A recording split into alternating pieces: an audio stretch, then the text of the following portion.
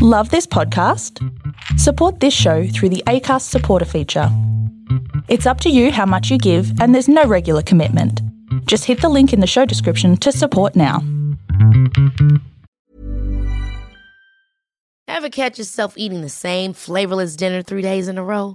Dreaming of something better? Well, HelloFresh is your guilt-free dream come true, baby. It's me, Keke Palmer. Let's wake up those taste buds with hot, juicy pecan-crusted chicken or garlic butter shrimp scampi. Hello Fresh. Stop dreaming of all the delicious possibilities and dig in at HelloFresh.com. Let's get this dinner party started.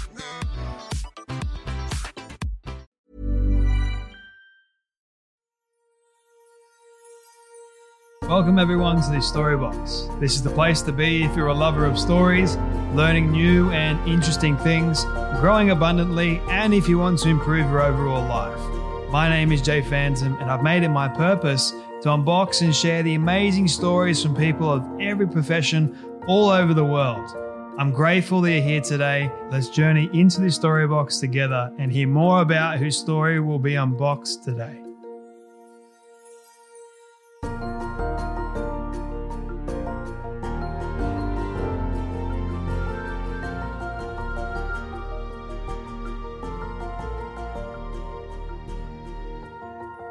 Oh my goodness. I am so glad that you guys have decided to listen to this conversation, especially this one, because this conversation with my next guest is so damn powerful and you're about to learn why. But I know it's a long conversation, but trust me, you're going to want to listen to every single second of it. Johann Hari is my guest today. Now, if that name rings a bell for people, fantastic. But if it doesn't, here's who Johann Hari is and why it's going to be such a powerful conversation. He is a British writer who has authored 2 New York Times best-selling books. They have been translated into 34 languages and have been praised by a broad range of people, from Oprah to Elton John to Naomi Klein, just to name a few. His first book, Chasing the Scream, The First and Last Days of the War on Drugs, was adapted into the Oscar-nominated film The United States vs. Billie Holiday, and Johann was also executive producer of that movie. It has also been adapted into a separate 8-part documentary series, which will be released later on this year. His second book, Lost Connections, Uncovering the Real Cause of Depression and the Unexpected Solutions, was described by the British Journal of General Practice as one of the most important texts of recent years and shortlisted for an award by the British Medical Association. His third book is going to also be released in January next year, 2022. But Johann's TED Talk or TED Talks have been viewed more than 75 million times. The first was named Everything You Think You Know About Addiction Is Wrong. The second is entitled This Could Be Why You Are Depressed or Anxious. And I've listened to both of them or watched both of them. And the first one that I watched actually that I became aware of Johann, which was way back a couple years ago, was Everything You Think About Addiction Is Wrong. Such a fascinating TED Talk, which I highly encourage you guys to go and watch for yourselves. But Johann has written over the past decade for some of the world's leading newspapers and magazines, including the New York Times, Los Angeles Times, the Guardian, the Spectre, the Melbourne Age, the Politico. He has appeared on NPR's All Things Considered, HBO's Real Time with Bill Maher, the Joe Rogan podcast, and BBC's Question Time, and many other popular shows as well. And we go deep into a big topic of conversation that is plaguing a lot of people in the world today, which is the cause of depression, anxiety, how that really affects people.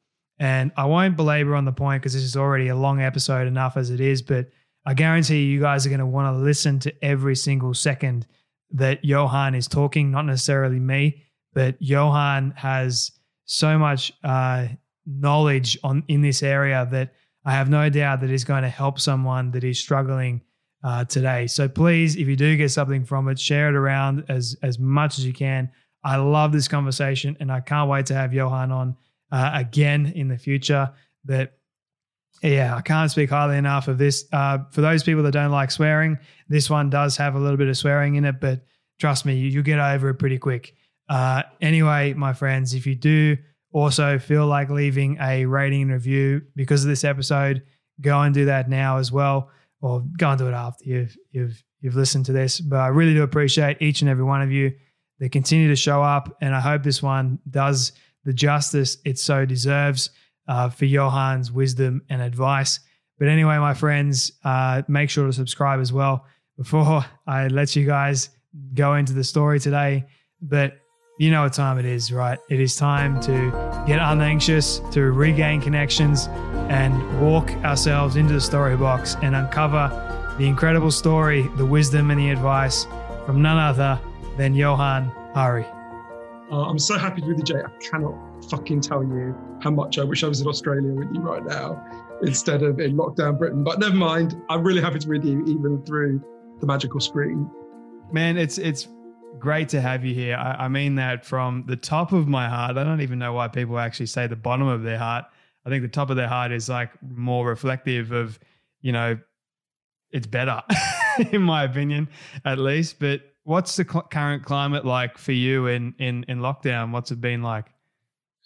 Well, I've actually spent a lot of the plague year in Las Vegas for something that I'm writing. And Vegas is a kind of weird place to spend a plague, partly because it is full of people whose response to a global pandemic is to say, this is a great time to go to Vegas. So it's been really, and I've been spending a lot of time, I'm not allowed to talk about it, but it's for a future book, investigating something really weird that's happening in Vegas. So my plague year has been slightly odd, but kind of interesting. And now I'm back in Britain. I'm just trying to figure out if I go back to the US very soon for the Oscars or not, because a film that I was involved in has been nominated for an Oscar. So the Academy is claiming that they are doing like the full Oscar ceremony in person in the Dolby Theatre and in Union Station in LA. And I'm like, maybe it's not a good idea to stage a massive super spreader event in one of the cities that's been worse affected by COVID-19. But I know this is like a first world problem for anyone during this pandemic, but I'm trying to decide, is it worth risking death in order to be at the Oscars, or is it better to just survive but not attend the Oscars? Anyway, I know that's like literally the most privileged problem anyone in the world has right now, so I'm just trying to figure that out. Anyway, I've got to get back to Vegas anyway, so it makes sense to go to LA. But so those are my tedious dilemmas at the moment. Can I just say congratulations for your film being nominated for an Oscar? That's been a dream of mine ever since I was 8 years old, believe it or not, because just a little bit of a fun fact about me, I wanted to be a filmmaker ever since I was 8 years old, and it was because of The Princess Bride film and Steven Spielberg. So Baby Jay had very good taste. Sorry? Little Baby Jay had good taste in films. Oh, he did. He really did, man. And it was a love of stories, bro. Like, I kid you not. It was I was taught from a very young age, this is what a good story is. I was brought up on like Ricky Tikki Tavi. I don't know if you've heard of that. Or Uncle Tom's Cabin. I've got a book actually in there, like all these stories. So when it comes to watching movies, I know what's a good story or a good film and what's not. And my friend, it's funny, it's funny because you've got the image of Jurassic Park there, and someone, I can't remember who said this. I think it was a comedian said recently, when she watched all the Jurassic Park sequels, she was like, it's totally unrealistic that despite every disaster, they would keep reopening Jurassic Park. But now with COVID, she's like, oh yeah, they would definitely have just kept reopening it, right? That's right, yeah, 100%, man. Johann, I want to dive into your backstory in just a moment. But the very first question I normally ask all my guests is, what does success look like for you? It's really interesting. I actually think my view on this slightly changed in the research for one of my books about depression and anxiety. And when you ask that, first thing that came into my mind is a woman called Brett Ford, who she's an academic. She was at Berkeley when I interviewed her. I think she's in Toronto now, Dr. Brett Ford. And she was involved in doing this really kind of simple research that led to a really unexpected result. So what they wanted to figure out was, let's say you, Jay, decided you were going to spend 2 hours a day from now on deliberately trying to make yourself happier. They wanted to figure out, would you actually become happier? And they did this research in 4 countries. I mean, it was a big team, so Brett was just part of one of the teams. They did it in the United States, in Japan, in Russia, and in Taiwan. And what they found at first makes no sense. In the US, if you try deliberately to make yourself happier, you do not become happier on average. In the other countries, if you try to make yourself happier, in the main, you do become happier. And at first they're like, well, how can that be? That's weird. What's going on there? So they started doing more digging. And what they discovered is in the US, and I'm pretty sure this is true of Britain and Australia as well. In the US, if you try to make yourself happier, in the main, you do something for yourself. You work harder to get more money or get a promotion. You treat yourself by going shopping, whatever it is, you do something for you, right? In the other countries, in the main, so Russia, Japan and Taiwan, in the main, if you try to make yourself happier, you do something for someone else, your friends, your family, your community, right? And so we have an instinctively, kind of the fancy term would be an individualistic idea of what it means to be happy, right? I get happiness by getting gains for me, right? In the other countries, they have an instinctively collective idea of happiness. In the main, you get happier if the group around you gets happier, if the people around you gets happier. And it turns out, and of course, there's exceptions in both countries, but in the main. And it turns out this story, this individualistic story that we have of happiness just doesn't work very well, right? For very good reasons. If you think about where we evolved, right? We evolved as tribal bands on the savannas of Africa. If our ancestors had been worried primarily about making themselves as individuals happy, you and me wouldn't be having this conversation, and Australia would be overrun with, the massive creatures that were there before our predecessors killed them, right? Just like bees evolved to live in a hive, humans evolved to live in a tribe, and we evolved to serve our tribe, right? And we're really the first humans ever to tell this individualistic story. So for me, I would say there were long periods of my life. I was never like an extreme individualist, I was never like a kind of Donald Trump style narcissist or something, but there were definitely periods of my life where I would have thought success meant, individual acclaim, right? Whatever that means. I was never someone who's particularly worried about money either, but no, particularly obsessed with money. But for me, it would have meant people praising me, garlands, all of that sort of thing. And of course, there's still that part of my character, don't get me wrong. But increasingly, when I think about success now, I don't think that's a good way to gauge success, partly because it doesn't make me happy.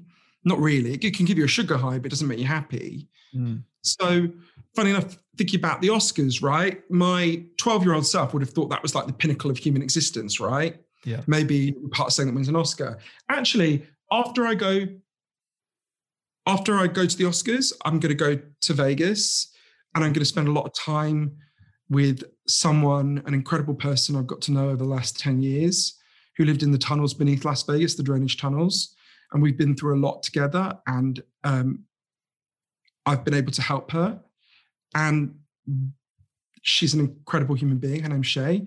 And that means far more than any of the kind of fancy and glitzy forms of success. And so I would say my sense of success has adjusted, and it's more about, well, do the people I love and value, are they okay? Am I, it's funny, I just, the other day I rewatched it. Have you seen It's a Wonderful Life, the film? Yeah. It's such a profound film. It's wonderful. I haven't seen it in years. And then I decided to rewatch it when I couldn't sleep. And for people who don't know, it's about a man is about to kill himself, played by James Stewart. And an angel appears to him named Clarence, who's trying to earn his wings in heaven. And he decides to show the Jimmy Stewart character what all the people who know how they would have turned out if he'd never been born, if Jimmy Stewart had never been born. And I don't want to ruin the film for you guys, so you should watch it, but there's a line towards the end where the angel says, or is it Jimmy Stewart says, "No man is a failure who has friends." I think it's one of the greatest lines in any film ever, and one of the truest lines. And I think success is, do you have friends? Is the world better than it would have been if you'd never been born? Are more people better off and fewer people harmed? And that's a high bar to meet, right? That's a very high bar to meet, actually much higher than the glitzy accolades and making money and all of that shit, right? It's a much higher bar to say, well, how many people are really better off because I've been here? So yeah, that's how I would define success. I think it's also, to your point of, we're kind of like chasing this high, but then when we do achieve that thing that we've always wanted to achieve, it's almost like, what's next? It's always like this constant cycle of us trying to chase the next high and the next high. And it's like, where is the real fulfillment there? And I think people are chasing satisfaction rather than fulfillment. So I love how you define your definition of success being, it's about relationships. It's about being in service to literally our friends, because at the end of the day, when the stuff is all gone, when that chasing for trying to make ourselves feel good, trying to be happy, when that's all gone, what's left? It's us and other people. And if we can't learn to get along with other people, then I guess we're really failing in our life. And I love the It's a Wonderful Life film. It's such a poetic definition of really how a good life should look like. You know, you were placed on this earth for a purpose, and that is to be you, to be authentically you, not to be someone else, not to consistently try to chase this high that is not going to really fulfill you at the end of the day. It's so interesting, Jake, because what you're saying makes me think about one of the most amazing people I met and got to know from my book about depression and connections. It's a guy called Professor Tim Kasser. And basically, for thousands of years, right, philosophers had said, if you think life is about money and status and showing off, you're going to feel like shit, right? It's not exactly a quote from Confucius, but that is basically what Confucius said. But weirdly, nobody had ever scientifically investigated this until this guy called Tim Kasser. You should totally interview, by the way. I can introduce you if you like. And Professor Kasser, who was at Knox College in Illinois, really researched this question for 30 years. And he discovered, I mean, there's loads of things he discovered, but for me, that are relevant to what you're saying, there's two kind of headlines. Firstly, he discovered that it's true. The philosophers were right. The more you think life is about money and status, the more likely you are to become depressed, to become anxious, to have poor relationships with other people, a whole range of problems. And secondly, he discovered that as a society, as a culture, we have become much more driven by these values. Really all throughout my lifetime, I'm 42, there's been a huge increase in these values. And the way I started to think of it is a bit like, we all know that junk food has taken over our diets and made us physically sick, right? I don't say it with any superiority. There's a McDonald's bag in the corner of this room. But just like junk food has taken over our values and made us physically sick, a kind of junk values have taken over our minds and made us mentally sick. There used to be a book called Chicken Soup for the Soul. But in a way, we've been sort of fed KFC for the soul, right? We've been trained to look for happiness in all the wrong places. We've been, and this is really from the moment we're born, we're immersed in this story. More 18-month-old children know what the McDonald's M means than know their own last name, right? We're immersed in this machinery that says, if you don't feel good, treat yourself. Solution is do something for you, buy something for you, be you, right? Not be us, be we, be the group, be you, right? We're immersed in this kind of individualism. And it's another one of the reasons why, as Professor Kasser put it really well to me, he said, we live in a machine that is designed to get us to neglect what is important about life, right? That this whole machinery of consumerism, we don't say you can't get some, we all need some basics and there can't be some pleasure from shopping. Of course they can, but in some ways it feels almost like a kind of a really banal thing to say, none of you guys are going to lie on your deathbed and think about all the shoes you bought and all the likes you got on Instagram, right? You're going to think about moments of love and meaning and connection in your life. But we live in a machine that's designed to get us to neglect that. And Professor Kasser discovered some really important ways we can disrupt that I'm happy to talk about. I'm sure we'll get to that. Yeah, let's unpack this thought a little bit, because I've always been curious about why that has been the case. Like if you look at the ancient philosophers talking about this exact thing, and why do you think that people didn't listen? Why do you think we've sort of gone back and we're sort of I think we're hurting ourselves. And I guess, is there this sense of naivety around it, or do we know but we just don't care? I don't think we should blame ourselves, right? We all have within us broadly two sets of motives, right? The scientific term for them, extrinsic and intrinsic motives. So imagine, let's think of one. Imagine you play the piano, right? If you play the piano I'm totally unmusical, but if you play the piano in the morning because you love it and it gives you joy and you feel a sense of flow and pleasure when you're playing the piano, that's what's called an intrinsic motive for playing the piano, right? You're not doing it to get anything out of it. You're doing it because that moment is meaningful to you. Okay, now imagine you play the piano, not because you love it, but in a dive bar to pay the rent, or because your parents are massively pressuring you because it's their dream and they want you to be some piano maestro, right? That would be an extrinsic reason to play the piano. So you're not doing it for the experience itself. You're doing it to get something out of it further down the line, right? Now, we're all a mix of intrinsic and extrinsic motives, of course, like you have to be to get through life, and actually both are necessary. But what we had is a move much more heavily towards extrinsic motives, right? Think about something as simple as, fun enough, in Vegas, just before the plague arrived, I went to Elton John's last night at Caesar's Palace, right? He obviously had a residency there for many years. This incredible thing to see, and he's such an amazing performer, and it was a great thing to see. And I would say a good 10% of that audience did not fucking look at Elton because they're sitting there filming it on their phones, right? And you want to turn to them and go, and I'm not judging these people because I've done things like that in the past. You want to say to them, no one wants to see your shitty video of Elton John. They want to see a video of Elton John. There are literally thousands of videos on YouTube. Why are they doing that? They're doing that because they want to display to other people that they're depriving themselves of the actual experience of seeing Elton John live, which they will never get again, right? In order to get the inferior experience of showing off that they were there, right? Now, where do those values come from? There's a degree to which they're natural, but they are intrinsic motive. Professor Cass's research shows intrinsic motives are quite fragile. So we've all got them, but you've got to understand, we live in an extreme capitalist machinery. There's never been anything like this in human history that is constantly, I forget the figures on this, but the number of advertising messages that people are exposed to every day, right? And then of course we internalize the messages, we impose them on each other. So we, like Professor Cass says, we live in this machine. So I think that machinery wants us to blame ourselves. It wants us to feel like shit, and then we'll cheer ourselves up by buying more shit, right? But we should not blame ourselves.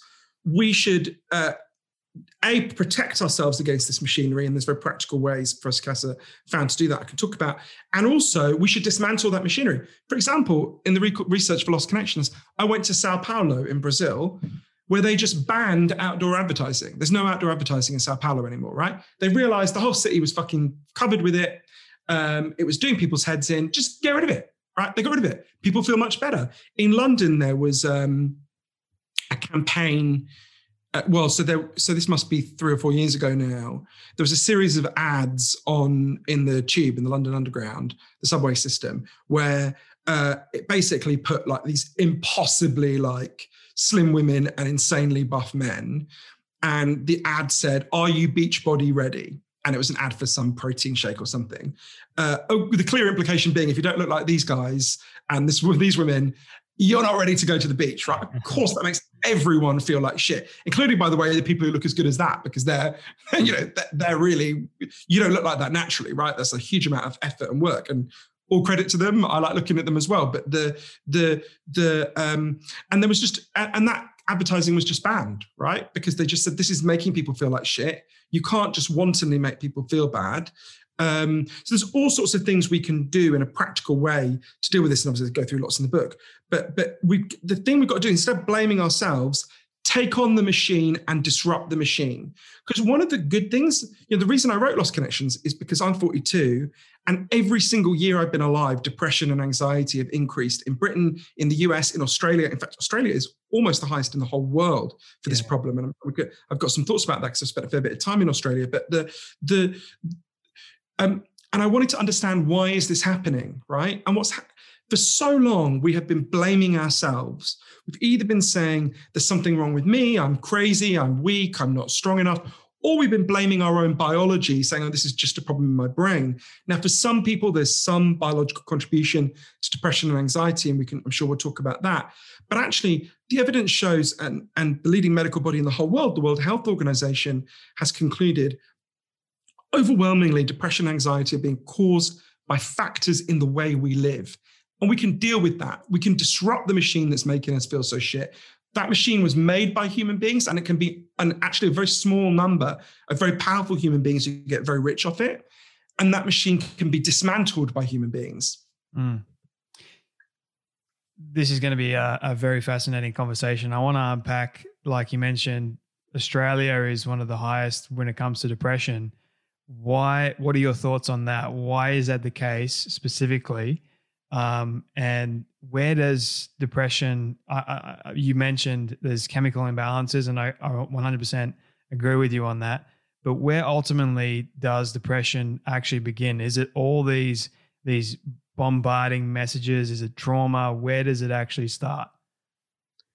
So there's a few things in what you said. Remind me to come back to where does it start?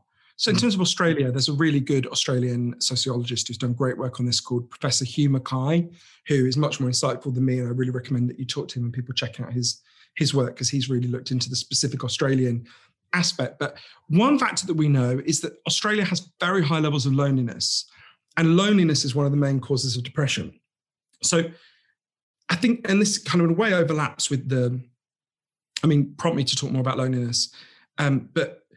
So one of the problems I have with the way we've talked about depression for all my lifetime and all your lifetime is we've told people a wildly simplistic story. When I was a teenager and I went to my doctor and I said that I had a feeling like pain was leaking out of me, and I didn't know what to do, my doctor said to me, well, we know why people feel like this. Some people just have a chemical imbalance in their brains. You're clearly one of them. All we need to do is give you some drugs. You'll be fine. And my doctor was a decent, well-meaning person, and chemical antidepressants do give some people some relief. Some other people have very bad response to them. And we should have a truthful, complicated conversation about antidepressants as knowledge they help some people, harm some people. But we also need to acknowledge that story my doctor told me is not, that it's just a problem in your brain, is not backed by the best scientific evidence. There is a biological contribution. There are some biological factors that can make it worse. Your genes can make you more sensitive to these problems, just like some people's genes make it easier for them to put on weight, and some people can eat, 20 Big Macs and stay skinny. And there are real changes that happen in your brain when you become depressed that can make it harder to get out. But as I say, the scientific evidence shows, and this is not controversial, this is in the psychiatry textbooks, this is the position of the leading medical body in the world, the World Health Organization, is most of the factors are factors in the way we live. So what we don't want to do is replace this overly simplistic biological story with an overly simplistic story of one other cause, right? So actually what I learned is there's scientific evidence for 9 different causes of depression and anxiety that I go through in the book. And they're all real, and they all play out to some, they play out in different people's lives to different degrees. So you can't just blanketly say depression is caused by X. You need to listen to the individual, you need to pay attention to the individual, and you need to weigh that, and you need to apply the best scientific evidence to what we know about that individual's life. So I don't think we should say there's one, and that makes it hard to look at. You look at Australia. Australia has very high levels of depression. Some of that is for a good reason, which is that Australia has lower stigma about depression and anxiety than a lot of other countries. So it may be that Australians are more candid about their depression and anxiety. That's certainly going to some degree, raise the figure. But I don't think that's the only reason. We do know Australians have unusually high levels of loneliness, which we know is, and there's lots of evidence I go through in the book, and I can talk about how, if you want, that causes depression and anxiety. So I think but Professor Mackay argues it's partly that Australians have quite it's years since I talked to him, I didn't write about it, so I don't want to characterize his views wrongly, but if I remember right, he talks a bit about Australians have a quite distant relationship from the natural world in which they live, and disconnection from nature can be very powerful, can cause depression and anxiety. So I think there's a whole range of things there. I think Australians as well, we kind of have this attitude of she'll be right, mate. And then we don't really want to talk about it because there's that fear that we associate with it, because we don't want to put our burdens on a mate or, you know, that sort of thing. But I found your link towards loneliness quite fascinating. Why is most of Australians, why is there an increased amount of loneliness? Where did that happen? It's a complicated question. So I interviewed one of the leading experts in the world on loneliness was this guy called Professor John Cassiopo, who was at the University of Chicago, who I spent a lot of time interviewing. He sadly died not that long ago, and it's a real loss because he wasn't an old guy. And Professor Cassiopo, you know, I learned so much from him. I remember him saying to me, why are we alive? Why do we exist, right? One key reason is that our ancestors on the savannas of Africa, they weren't bigger than the animals they took down a lot of the time. They weren't faster than the animals they took down a lot of the time, but they were much better at banding together into groups and cooperating, right? This is our superpower as a species. We band together. And increasingly in Western culture, and I think this is unusually acute in Australia, for reasons that I think you would understand better than me, Jay, particularly among Australian men, we have disbanded our tribes and we've told ourselves a story that you should go it alone, right? That the ideal person is like a John Wayne cowboy, kind of riding across the savannas on their own, not savannas, the West on their own. Actually, by the way, actual cowboys didn't live like that. They lived in very fucking close tribes, right? Because otherwise they would have died. And actual John Wayne was really depressed. And anyway, that's a whole other story. But so I think we've told ourselves, a bit like the way we told ourselves a story with junk values that doesn't meet our deeper needs, our deeper nature. You know, everyone knows they have natural physical needs. Obviously, you need food, you need water, you need shelter, you need clean air. If I took those things away from you, you'd be screwed. Yeah. But there's equally strong evidence that all human beings have natural psychological needs. You need to feel you belong. You need to feel your life has meaning and purpose. You need to feel that people see you and value you. You need to feel you've got a future that makes sense, right? And this culture we built is good at lots of things. I'm glad to be alive today. How incredible that you're literally as far away on the planet Earth as you can get. And we're looking into each other's eyes, right? It's amazing. But we've been getting less and less good at meeting people's deep underlying psychological needs. And I do think that is particularly true in Australia. There's a quite alienated relationship, particularly among men, and Australian men have off the scale levels of depression and anxiety. There's a story of you should be a self-determining individualist, that if you're in pain, you should push it down and deal with it yourself. That it's a failing and this is a really interesting thing that Professor Cassiopo taught me. So he was studying loneliness, and he was looking at when they began to research loneliness, when he started doing it must be about a bit more than 30 years ago now. He was looking at this. This sounds odd, but it's actually turned out to be quite hard to define loneliness in order to study it. Everyone, if you say to them, do you feel lonely, knows what you're saying, right? And especially at the moment because of the plague, we're particularly acutely feeling this at the moment. But weirdly, when you try to define it, it becomes quite hard because actually the instinctive thing, certainly my first thought, you say to define it, you go, well, someone who's alone, right? But it turns out the number of people you speak to every day does not correlate very well with how lonely you feel, which seems a bit odd at first, right? So actually, some people speak to loads of people and still feel lonely. Some people only speak to one person and don't feel lonely. Professor Cassiopo was like, that's weird. What's going on? And what he discovered is it's not the number of people you interact with, it's the amount of reciprocity you have between them and you. So imagine you're in a hospital bed, right? You're on your own. You can push a button and the nurse will come and help you. But you still feel lonely, even though the nurse is there, because you don't have a reciprocal relationship with the nurse. You can't push the button and say, hey, nurse, can I help you? Do you need any help today, right?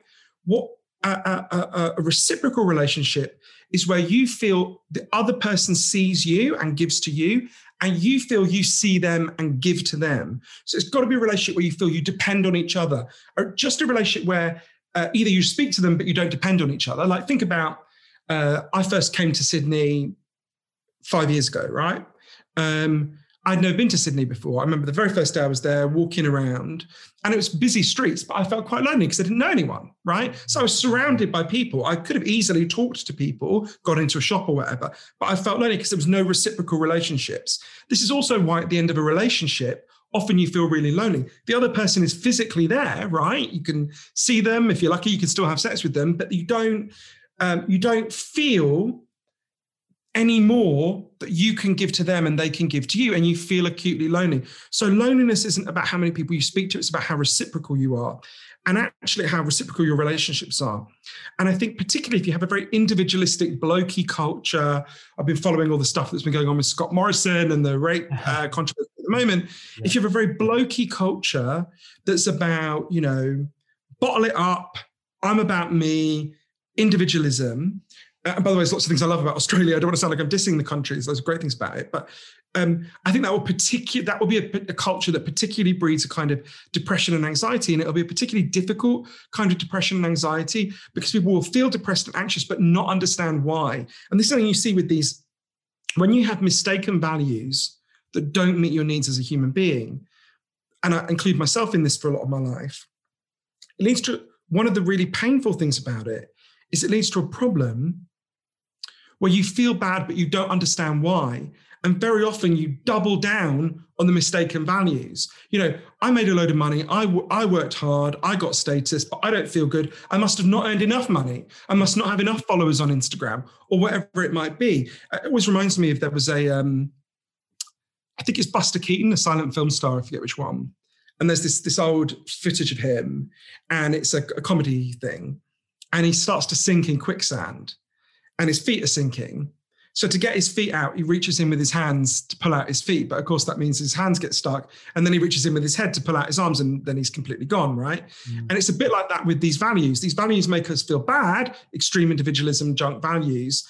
And then when we feel bad, we're like, shit, well, I must have not pursued them the right way, right? Or I didn't pursue them enough. I didn't pursue them hard enough. And it makes you feel worse and worse. So there's lots of other reasons that we'll get to as well. These are just 2 of the 9 that I write about in Lost Connections, but I do think they're important ones. Mm. So what are the right kind of values that we should be adopting, not just in our own lives, but being able to see that in, I guess, the rest of the population, to move away from being so depressed, being so anxious all the time? And I think you're 100% right.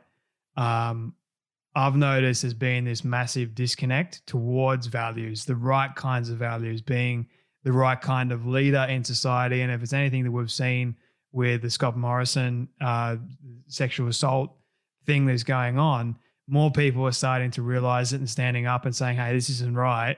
Let's do something about it. But then you got men that are being subdued and saying, oh, because of this is happening in Parliament, it's going to happen everywhere else now. And I'm no longer going to be, my freedoms as a man is going to be also subdued now as well. And the female is sort of like taking the lead, if that makes sense. I don't know if you've seen the same thing, but I could be totally wrong here. And I don't mean to offend or get it wrong in any way, but I've just been noticing, like, it's not necessarily a bad thing, or is it a bad thing? I don't know. I'm trying to figure that out for myself. So I think there's several things of what you said. Just to answer the first bit, so what can we do? There's loads of things we can do. And the last third of the book is about the answer to that question. But I'll give you one example that relates to some of the stuff we've been talking about. So Professor Kasser did this super interesting experiment that everyone watching and listening can actually try themselves. It's a good time to try it. So there's a guy called Nathan Dungan who I interviewed. He's a financial advisor in Minneapolis. And Nathan's job was just to kind of, to give people advice on like personal budgeting. So like, your family budget, that kind of thing. And one day Nathan got a call from a school. It was kind of middle-class school, wasn't fancy, wasn't poor. And the school was like, look, we've got a problem. Will you help us? The kids in our school are obsessed with getting like the latest Nike sneakers, the latest iPhone. I mean, it wouldn't have been the iPhone then, but whatever it was a few years ago. And when their parents can't afford it, the kids go mental, and it's really causing problems at home and at the school.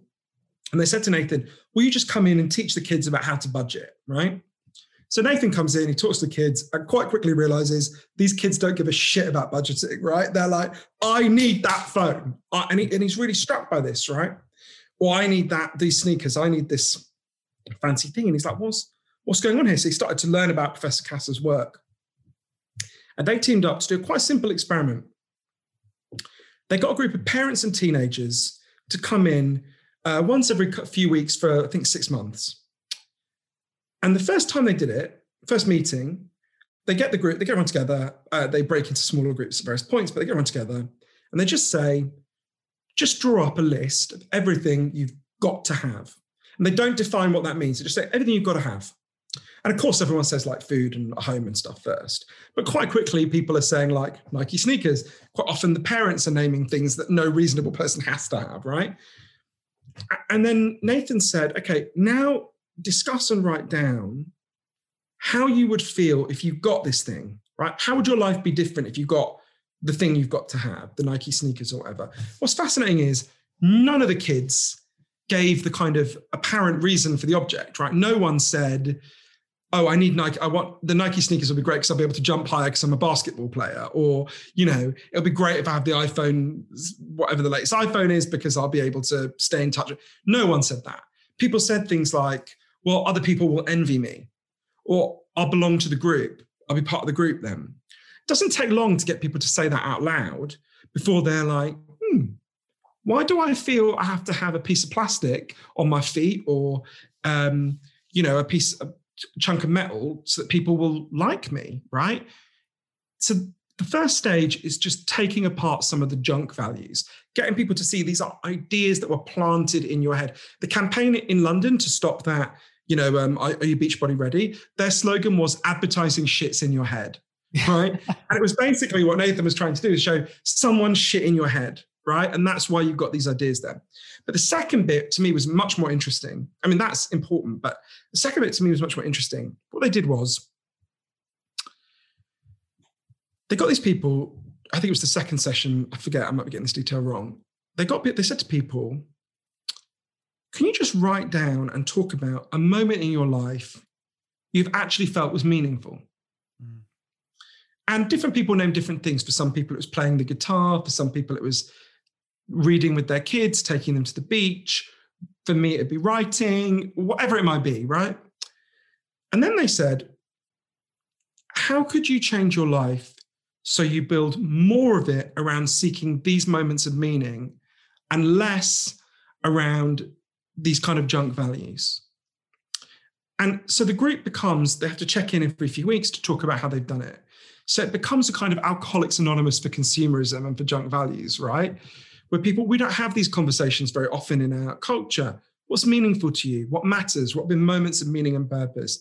How can you have more of that, less of Instagram, less of advertising?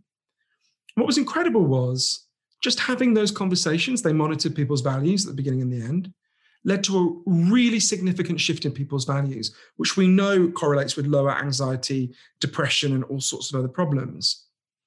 So to me, that's something we can all do, right? We could all have those conversations. We could all have an organized way, have a group Zoom with your friends once a month or whatever it is. I do it with several of my friends. What's meaningful? What have you done? What matters to you? How can you do more of that? What is the bullshit that's diverting you? How can you have less of that? So, and one of the things you learn from that is a bigger thing as well about we can take on this machine, right? This thing that's making us feel like shit.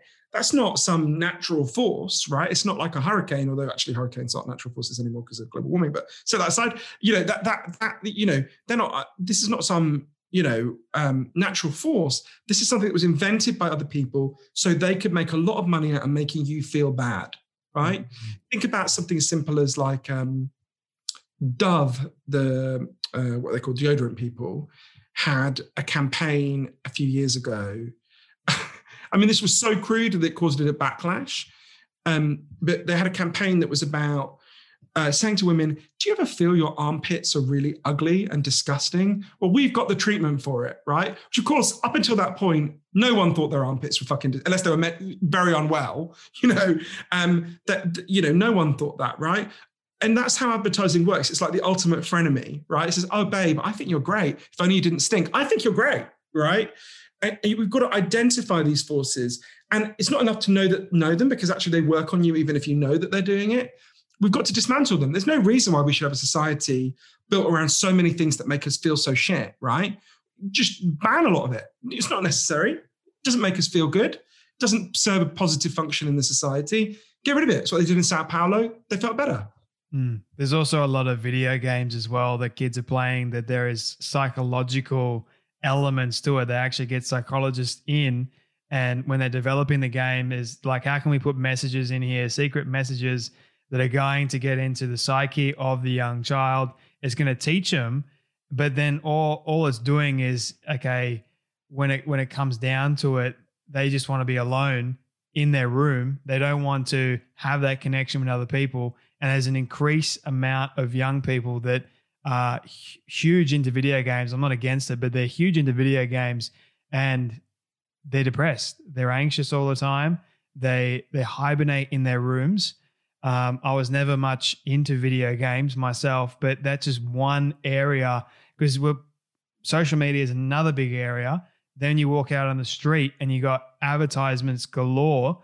It's kind of like for example, I love Ben and Jerry's ice cream, right? And they've got this great looking person advertising Ben and Jerry's ice cream. And you're like, well, if I eat Ben and Jerry's ice cream, I can still look like that person that's on the poster. And I guarantee you, he or she did not eat any fucking Ben and Jerry's in the run up to that photograph. Or you see the video, and you know how they don't even take a big scoop; they take a small little scoop, and they eat that. I would love to see someone in an advertisement eat the whole damn thing, and how they feel straight after, because you're giving people the wrong kind of impression, but they do that so they can sell. You're 1000% right. So they can sell a product, so they can make money. But what I'm always curious about is, how do the top people feel at the end of the day that they are actually changing people's lives this way and causing more and more people to be depressed, anxious, stressed out, you name it. Like that just... But in a sense, so those people are... So you have to see those people as operating in a wider structure, right? It's perfectly legitimate to morally criticize them, and I would as well. But so if I'm the head of Ben and Jerry's, right, in the current economic system we have, I have a responsibility to my shareholders to maximize profit that quarter, right? If I don't do that, they'll get rid of me and they'll get someone else. So the temptation is always to blame the individual. And I think in a way that falls into the individualistic trap. And certainly the individual bears some responsibility. People are responsible for what they choose to do. But for me, I'm more interested about what's the structure that is making humans behave in this dysfunctional way, and how do we actually change that structure that does that, right? A lot of that, I think about advertising, like I say, we live in democracies, loose democracies, but democracies. We should simply not allow those things. We don't allow lead paint, right? For many years, going back to ancient Rome, lead was used in piping, and obviously later in the 20th century in gasoline, in petrol, and in paint, right? And then it was discovered lead is a fucking horror show if you use it. Humans are exposed to it, right? It causes brain damage. It's one of the reasons why there was a huge increase in violence in the 1960s, because there was so much lead poisoning. And what did we do as a society? We figured out this thing harms us and we banned it. Just got rid of it. There's no new lead piping. We still got to get rid of some of the old stuff, but there's no one lives in a home painted with lead paint now. No one is exposed to lead or gasoline, not in the Western world. There's still some countries, unfortunately, that allow it, but very few. And now we have much less lead poisoning. According to the Center for Disease Control, the average IQ of a preschooler in the US has gone up by 5 points simply because of the ban on lead paint, right? And leaded petrol. So we can choose to do these things. We live in societies that have chosen to do that with lots of things, right? There are lots of things that harm people. We don't allow people to do them. So we have to continue that fight about things that fuck with our heads as well as things that fuck with our bodies. So one thing I do want to mention is I'm not against Ben and Jerry's, by the way, for those people wondering. I love my Ben and Jerry's. At least 3 of my chins. You look like you have never eaten a Ben and Jerry's in your fucking life. You bastard. I have, trust me. I once, I'm gifted with good genetics and a lot of I love exercising as well, taking care of myself. But don't worry, I do indulge. I exercised once in 1987 and I recovered last week. So that's fine. Actually reminded me of a very low point in my life, which is that it happened on Christmas Eve 2009. I went into my local KFC. I used to live in Brick Lane in East London. And I went in and it was the afternoon. And I said my normal order, which is so disgusting, I won't even repeat it. And the guy behind the counter said, "Oh, Johann, I'm really glad you're here." And I was like, right. And he said, wait a minute. And he went off behind where they fry the chicken and the chips and everything. And he came back with all the members of staff who were on that day. And he said, they'd bought me a fucking massive Christmas card and they'd written in it, "To our best customer." And everyone had written these little personal messages. And one of the reasons my heart sank is that wasn't even the fried chicken shop I went to the most, right?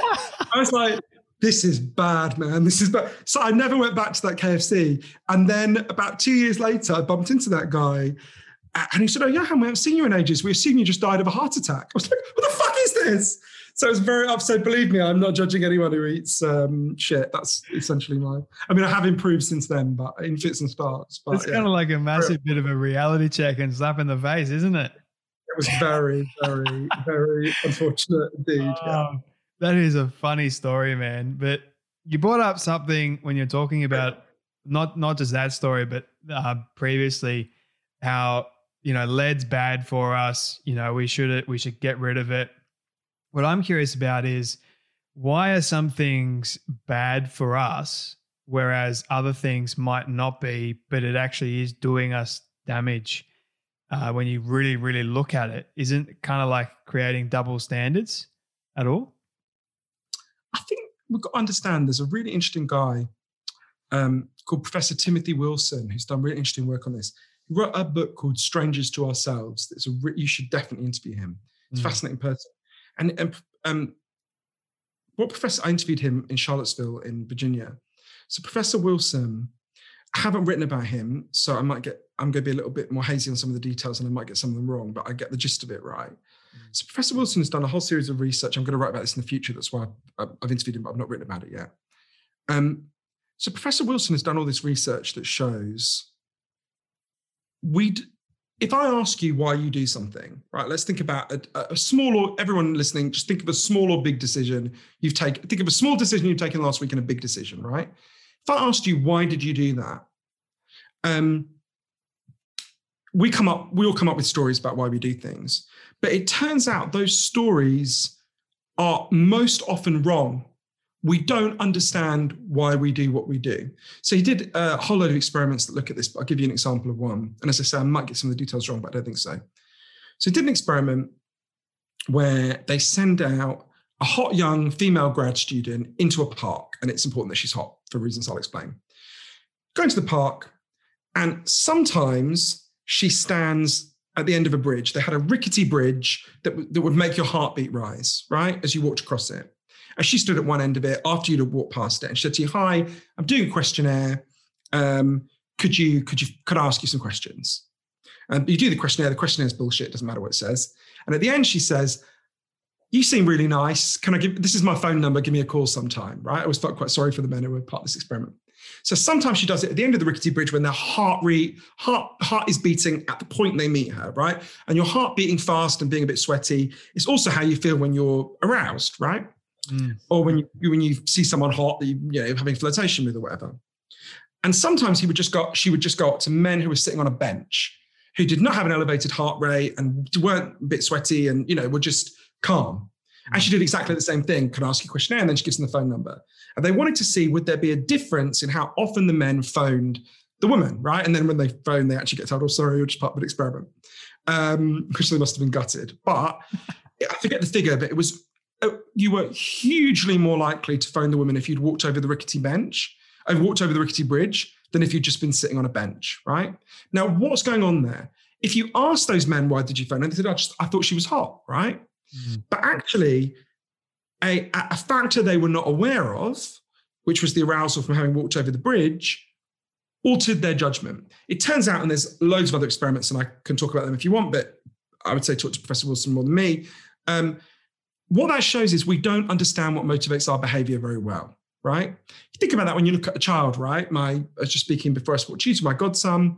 He's just come back from being away. He's really tired and irritable.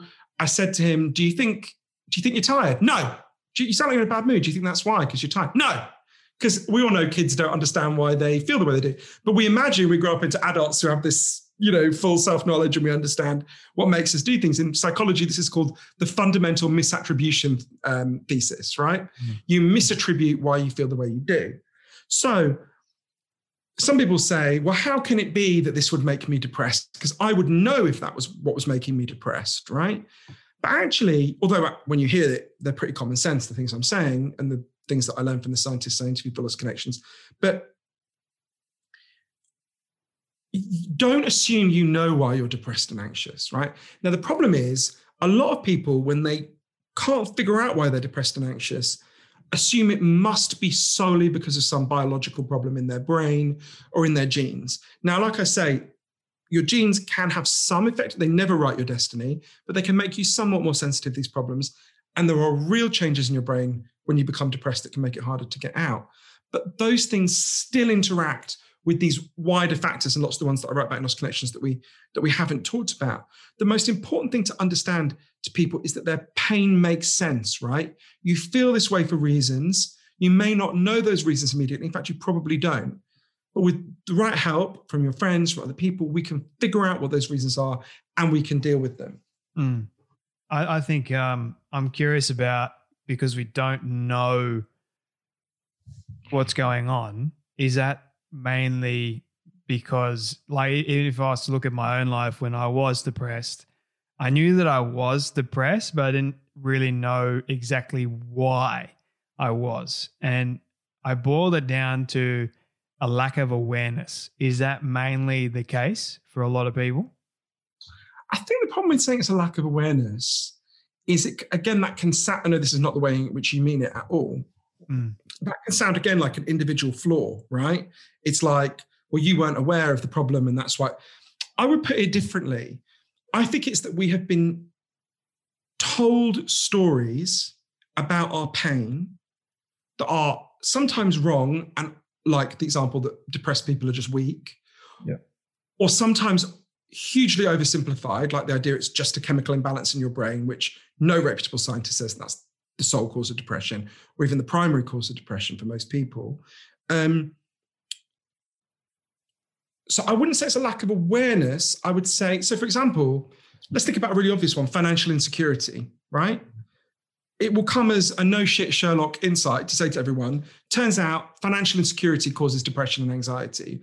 Loads of evidence for this, and go through it if you want, but to me it's so obvious. It's one of those things where you talk to the scientists who demonstrated it very clearly and you're like, did we really need a scientific study? If I'd asked my grandmother or you'd ask your grandmother, do you think being financially insecure makes you feel worse? My grandmother would have clipped me around the ear and asked why I was wasting her time asking such a stupid and obvious question, right? Actually, my grandmother wouldn't have clipped me around the ear because she would have never done that. But you know what I mean?